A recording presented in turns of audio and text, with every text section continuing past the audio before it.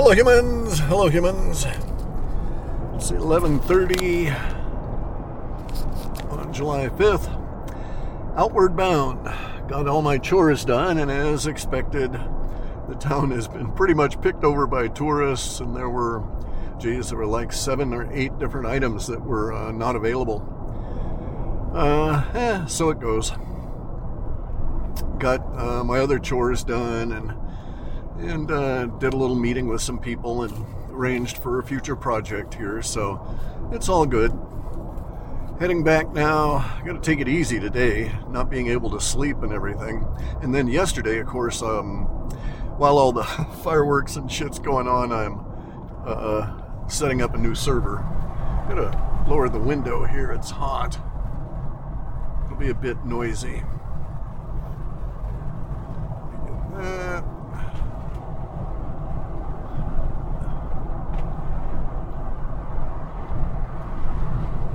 There we go. Anyway, I was gonna talk about space aliens and stuff as usual. Now, this is kind of an interesting wrinkle on things, though, as we try and put together and recreate actual human history. I mean, that's what we're working on, is an attempt to fill in the gaps, so to speak, right? And to overcome all the deliberate lies and obscuring of actual human history here, and come up with a timeline, sort of. I'm satisfied with just knowing the order in which things happen, right? Because the numeric year is going to be open to question. We've had any number of redos on calendars and repegging on years, through time. So not really hot on an individual number being all that accurate. As long as we know the sequence of things and an approximate date, that's good enough for me at this stage for what we're doing here. But we're trying to recreate something close to a historic timeline that reconciles historic literature, right? So we find that, like as an instance, the Jewish people say that their calendar begins with the creation of Adam and Eve, and there were no humans prior to that. Never mind the fact that, in Genesis and all of this, we see that there were people around, lots of people, and that the gods showed up and mucked about with the DNA and created the sons of God, who decided that the women of the indigenous human population were attractive, and so they started interbreeding. And so we end up with the situation we have now, right? And so if you actually go through and read it chronologically, basically what the Old Testament and the Torah are saying is that in the beginning, Earth existed. Doesn't actually say that Earth was created or any of that in the actual Torah, right? If you go read it in the Hebrew, none of that stuff is in there.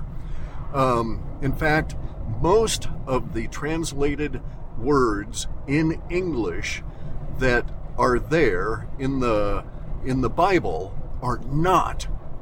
We won't find a Hebrew version of that word in the Torah. So, kind of a interesting situation, right? You can go and you can say, quote me some Bible verse, and I'll say, okay, let's go actually see if that verse, if it's an Old Testament, if that verse actually exists, and if it does, what does it actually say? Because it doesn't say that, it actually says that, the gods came down, they found a bunch of humans, they GMO'd some, and they created what they called the sons of the gods. And from then on, we've had GMO humans running around that were mucked about with by the El. Now, this is not the only time our DNA has been screwed with, right? This is just the most recent. In any event, though, so we have this understanding that is really not quite factual in terms of when things occur in particular orders, right? That's not good. Anyway, so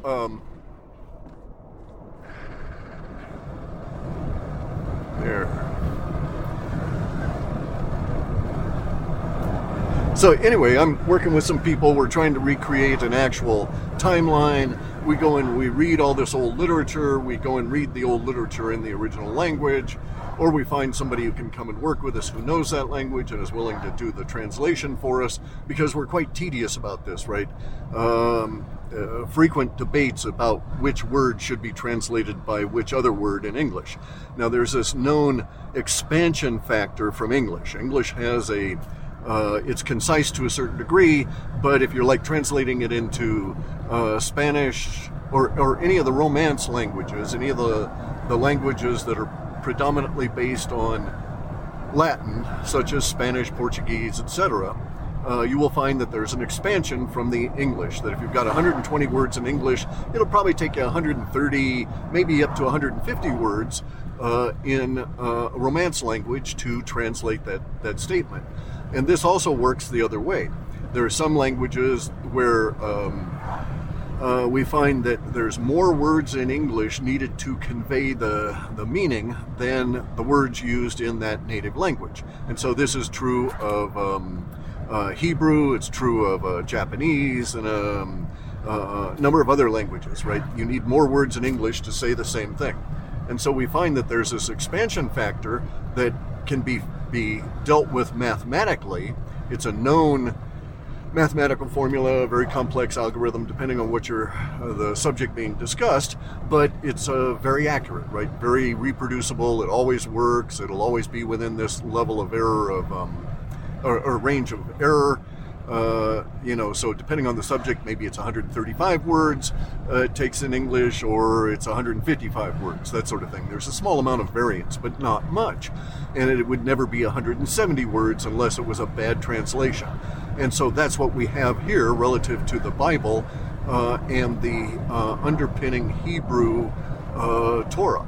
Okay, there's far fewer words in the Torah relative to the Bible, and it exceeds the error range on the expansion. So in other words, if that was translated even badly, not deliberately badly, but just like incompetent, if that was translated very badly, we are still way above any kind of an expansion factor that would fit here. So we know that they added shit, that they added a lot of shit. Because the expansion factor is like almost twice as what it should be. So you get that many more words in the Old Testament, and then if you start looking at the various different versions of the Bible, you see that the Old Testament varies hugely. And we get into understanding that the Torah itself is variant, that there's different versions of the Torah existent through what we think is the Middle Ages, but from like 800 AD onward. But we even find that there's variants going back to 100 AD, and then the supposed history for an oral Torah. Okay, so in any event, this is all the Kali Yuga. We didn't know how to type. We didn't have machinery. We had to write shit down. We had to put letters in clay and all of this because we were so stupid. But in any event, though, so if we look at all this language, we find that shit does not add up. Okay, so we know that the Jewish people, that Adam and Eve were 4,191 years BC, right? That's when that happened. And so the Jewish people have a history that's about 5,000 or 6,000 years old or long, and we know that there's millions of years of history of humans prior to that. What I'm doing is I'm working with a lot of other guys, a lot of old retired fellows here, and we're all trying to figure out what happened and when did it happen in the various different places. We're trying to recreate actual history based on, like a detective story based on clues, and fitting all the clues together. And so there are some things that we're trying to reconcile to. So we have lots and lots and lots and lots of Sanskrit literature that discusses the period of time that all of us old Ralphs are interested in. And the Sanskrit literature has definitive statements. Now, what's really cool about Sanskrit and the way that they wrote the literature at the time was that they were very much, probably they influenced the Egyptians to do the same, but these guys were very much into astronomy, okay, and thus also astrology, and they did it from a sidereal perspective, okay, from a solar perspective, not an earth perspective. And this makes a big difference if you examine astronomy and astrology, right? And so we're sort of, in a way, all of us old guys are trying to do like decipher archaeological clues and come up with a timeline for when certain things occurred. And we have definitive statements, you know, so like you have the Jewish Old Testament or Jewish Torah that says when Adam and Eve, or when Adam was created, that marks the beginning of time for man, and then later on they sort of fudge that and say that marks the beginning of time for the Jewish people. We know from facts that Judaism did not exist at the time of any of the people in the Bible, right? They had a religion that was based on the Canaanite or Akkadian religion, which was all of this Baal worship, right? Only we're misappropriating a term. Baal is a label. It was not a god's name or any of that.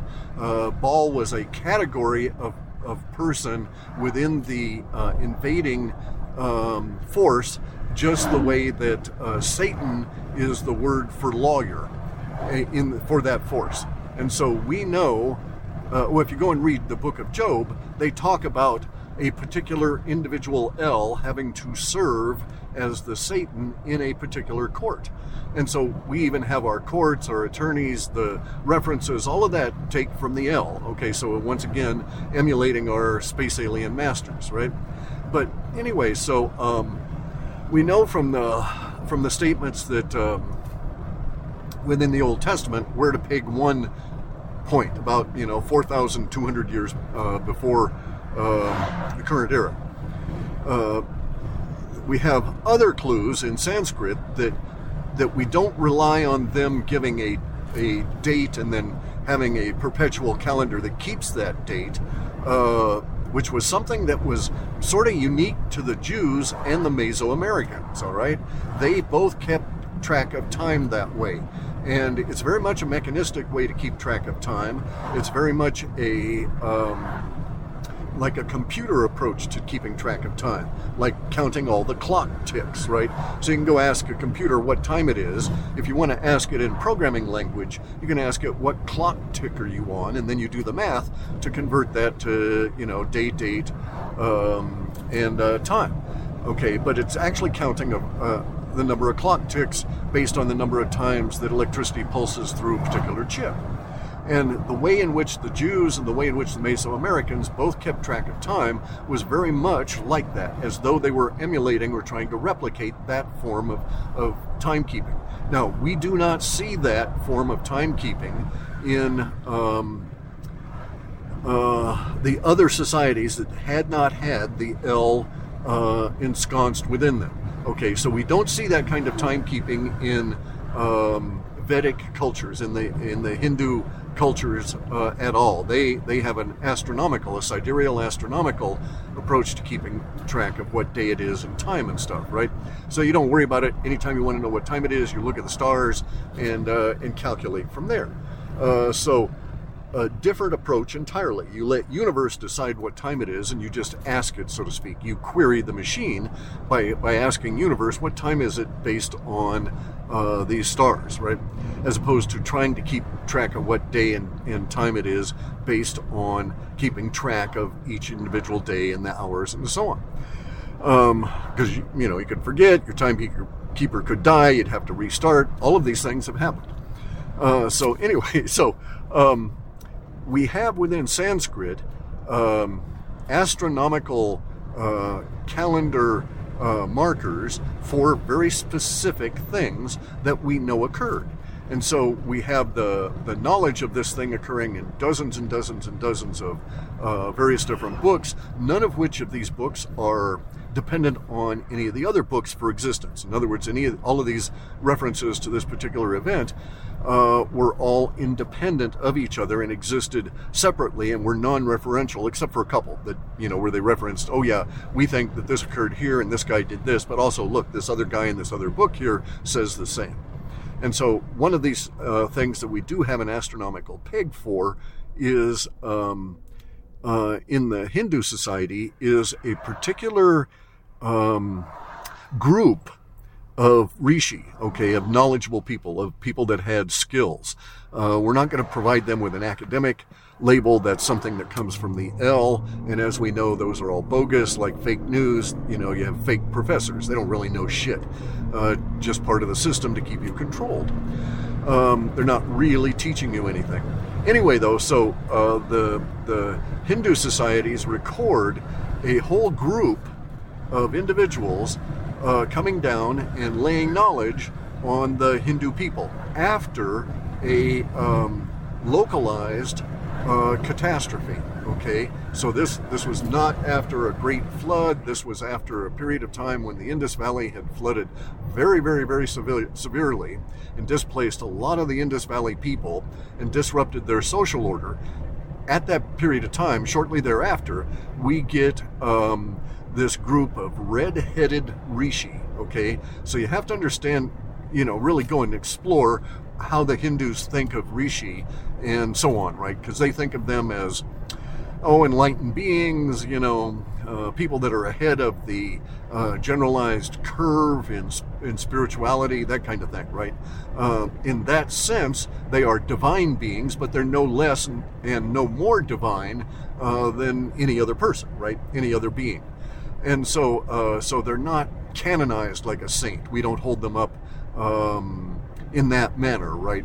As like some kind of spooky state of existence. We know why we like these guys is because they were nice people. They came down, they told us shit, they didn't ask for stuff, they weren't trying to control us, they were just trying to be helpful humans, and a group of them, for whatever reason, under whatever circumstances, arrived in the Indian subcontinent at a particular time.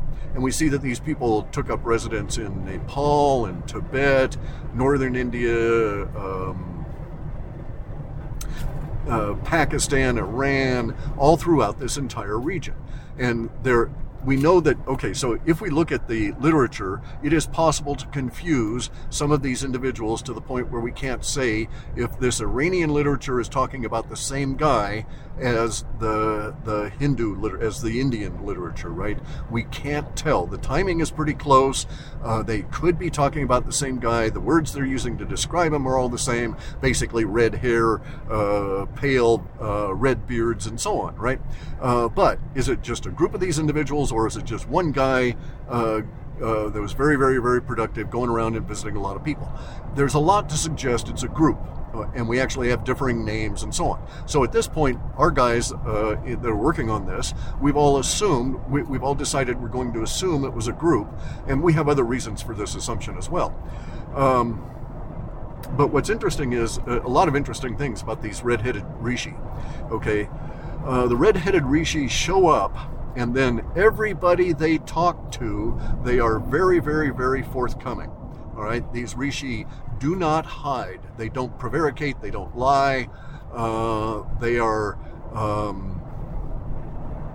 good guys, and they're here to be helpful. They're not trying to exploit. They're not trying to take advantage of anybody. And as I say, as far as, we have lots of reasons to think that these guys were not in any way lying or covering up their story, right? Because they all said that they came from this great civilization in the far north, and that in some of the Tamil literature and some of the non-Hindi literature that was still associated with the Indus Valley and with Sanskrit, slight variants, more ancient and so on, as well as in literature in Tibet and Nepal that a lot of the monasteries there held. Now, so a lot of the monasteries that existed that exist now were created as a result of these Rishi guys. We don't have it anywhere where the Rishi guys said you had to do this. These were not instructions. These were like sort of a good idea. All these red-headed Rishi guys came down and told the Hindus basically all about the Yuga system, all about science, about consciousness, the difference between consciousness and grit, and how grit comes from consciousness, not the other way around, and all of these other bits of what we would think of as enlightened wisdom, okay? And so they came and they laid all this knowledge on us, and then some of the peoples took the understanding of the Yugas very seriously, and they created monasteries such that knowledge would be preserved. Sort of like Asimov's Foundation trilogy, right? Where the foundation is to preserve and shorten the time between great galactic empires to reduce the amount of suffering on all of humanity spread throughout space. That's what these guys were doing on Earth. The Rishi didn't tell these guys to build monasteries. They did that on their own and of their own volition, and they were their own form of knowledge keepers and history keepers, and they would write this shit down, and then they would collect vast quantities of books, and then they would store and hide the books. That's why we keep finding all of these caches of, 10,000 Sanskrit books hidden behind a wall in a particular monastery in Nepal. And another cache that is I've heard it's 150,000 volumes, some of which are so old they're in tubes, they're in scroll form, not leaf books, leaf books were easier to store and take care of, etc., etc. So anyway, though, so these Rishi gave all the knowledge, and a lot of these people built monasteries and decided to preserve the knowledge because the Rishi had told them what was coming. And so we have reason to believe that these Rishi showed up after this particular local catastrophe period in India that really disrupted the Indus Valley civilizations, really devastated them. And the Rishi brought knowledge there. And then and we have a particular reason for suspecting the date, and we think that date is about 6,000 BCE, so about 8,500 years from our date, so about 8,000 years back that this occurred. And anyway, so what we're trying to do is to build a timeline that references these contacts with our current society, and all of the things put in there, like the Tartarian Empire, its evolution, and all of this. The thing about Tartaria, by the way, that's really fascinating to all of us radical ass linguistic fuckers, is that Tartaria had an alphabet that was 202 letters. Okay, contained 202 letters, but the Tartarian alphabet clearly grew, was clearly altered, whether it was an organic or whether it was by design, in three specific chunks, so to speak. So you can basically chop it up into thirds, but we have a period when they had an alphabet that was in the order of 35 or 36 letters. And then it expanded over time. And this is most fascinating. Okay, just from a linguistic viewpoint, this is most fascinating. I won't go into that, take hours and hours and hours on our discussion of that kind of stuff. Nonetheless, though, we're trying to put together this timeline and fill in all the gaps. We're retired, we got nothing better to do. And it actually has yielded all kinds of very interesting observations from which we are coming to specific conclusions. Now, I've come to some conclusions based on my personal history, and I'll be getting into those at some point here once it's all, as I say, fleshed out and I've got enough evidence to support this in someone else's mind, right? So I think that my premise is factual, is certainly believable. Now I just need to get the evidence so someone else can say, it's believable and it may be factual because of this following, right? And so I want to find all of those because of the following and present those at the same time. So this is a bit of work, not a real quick knock it off kind of a thing. Anyway, though, so the red-headed Rishi coming from the North Pole, which is a couple of the citations for it in the Hindus suggest that was indeed the case. There in the Iranian literature, there's like very specific references that peg this to an area in western Siberia. Okay, so they were coming from the very far north, and how did they know? What was the point? We don't. There's so much speculation about this. We're just tracking on what we know right now and what we can deduce, especially relative to the potential for timelines and years and stuff. There's reasons for us getting into that math, independent of just wanting to know. We've got a couple of goals here, and actually the goals relate to North America and some stuff that we think we're on the hunt for. So anyway, not being mysterious, I just don't want to put it out there for a lot of reasons. Don't want to get people whipped up if we're nowhere close. And, we have to adjust all the time because we come across new information. Somebody translates a new book and says, hey, look what this says. And then we have to redo everything, right? So just the nature of the kind of thing we're trying to do. In any event, though, it's for our perspective, it's quite fascinating. I set up a new server yesterday, 4 terabytes in one drive, and I've got I've got an array of 16 terabyte drives. I mean, my first computer had 2K of RAM, and it had I think I had 10K on floppy disks, so not much in the way of storage. But anyway, so we're still working on it. It may be that we're going to get really heavily involved in this, and I'll have to reduce other activities because I've got to do my house construction while it's summer here. I've got to get at this stuff, right? And so that part is really pressing. I can put these talks off and put exploration and research off while I do the necessary construction stuff, but I can't do the other way. Anyway, guys, so we'll have more later this year on this. History is not what we've been told. All this stuff's going to be coming out in this period. I will get around to doing a immediacy data discussion for the USA the way I did for Europe. I'm waiting for the next bit of the run to finish. And as I said, it's one of the reasons I set the server up. So maybe a couple of days from now, maybe tomorrow, it just depends on when it's done. This machine is very fast.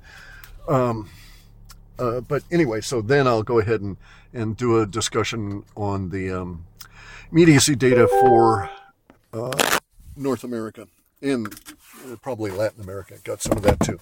Anyway, take care. Summer, get your chores done before this terrible winter hits. It's going to be brutal. Take care.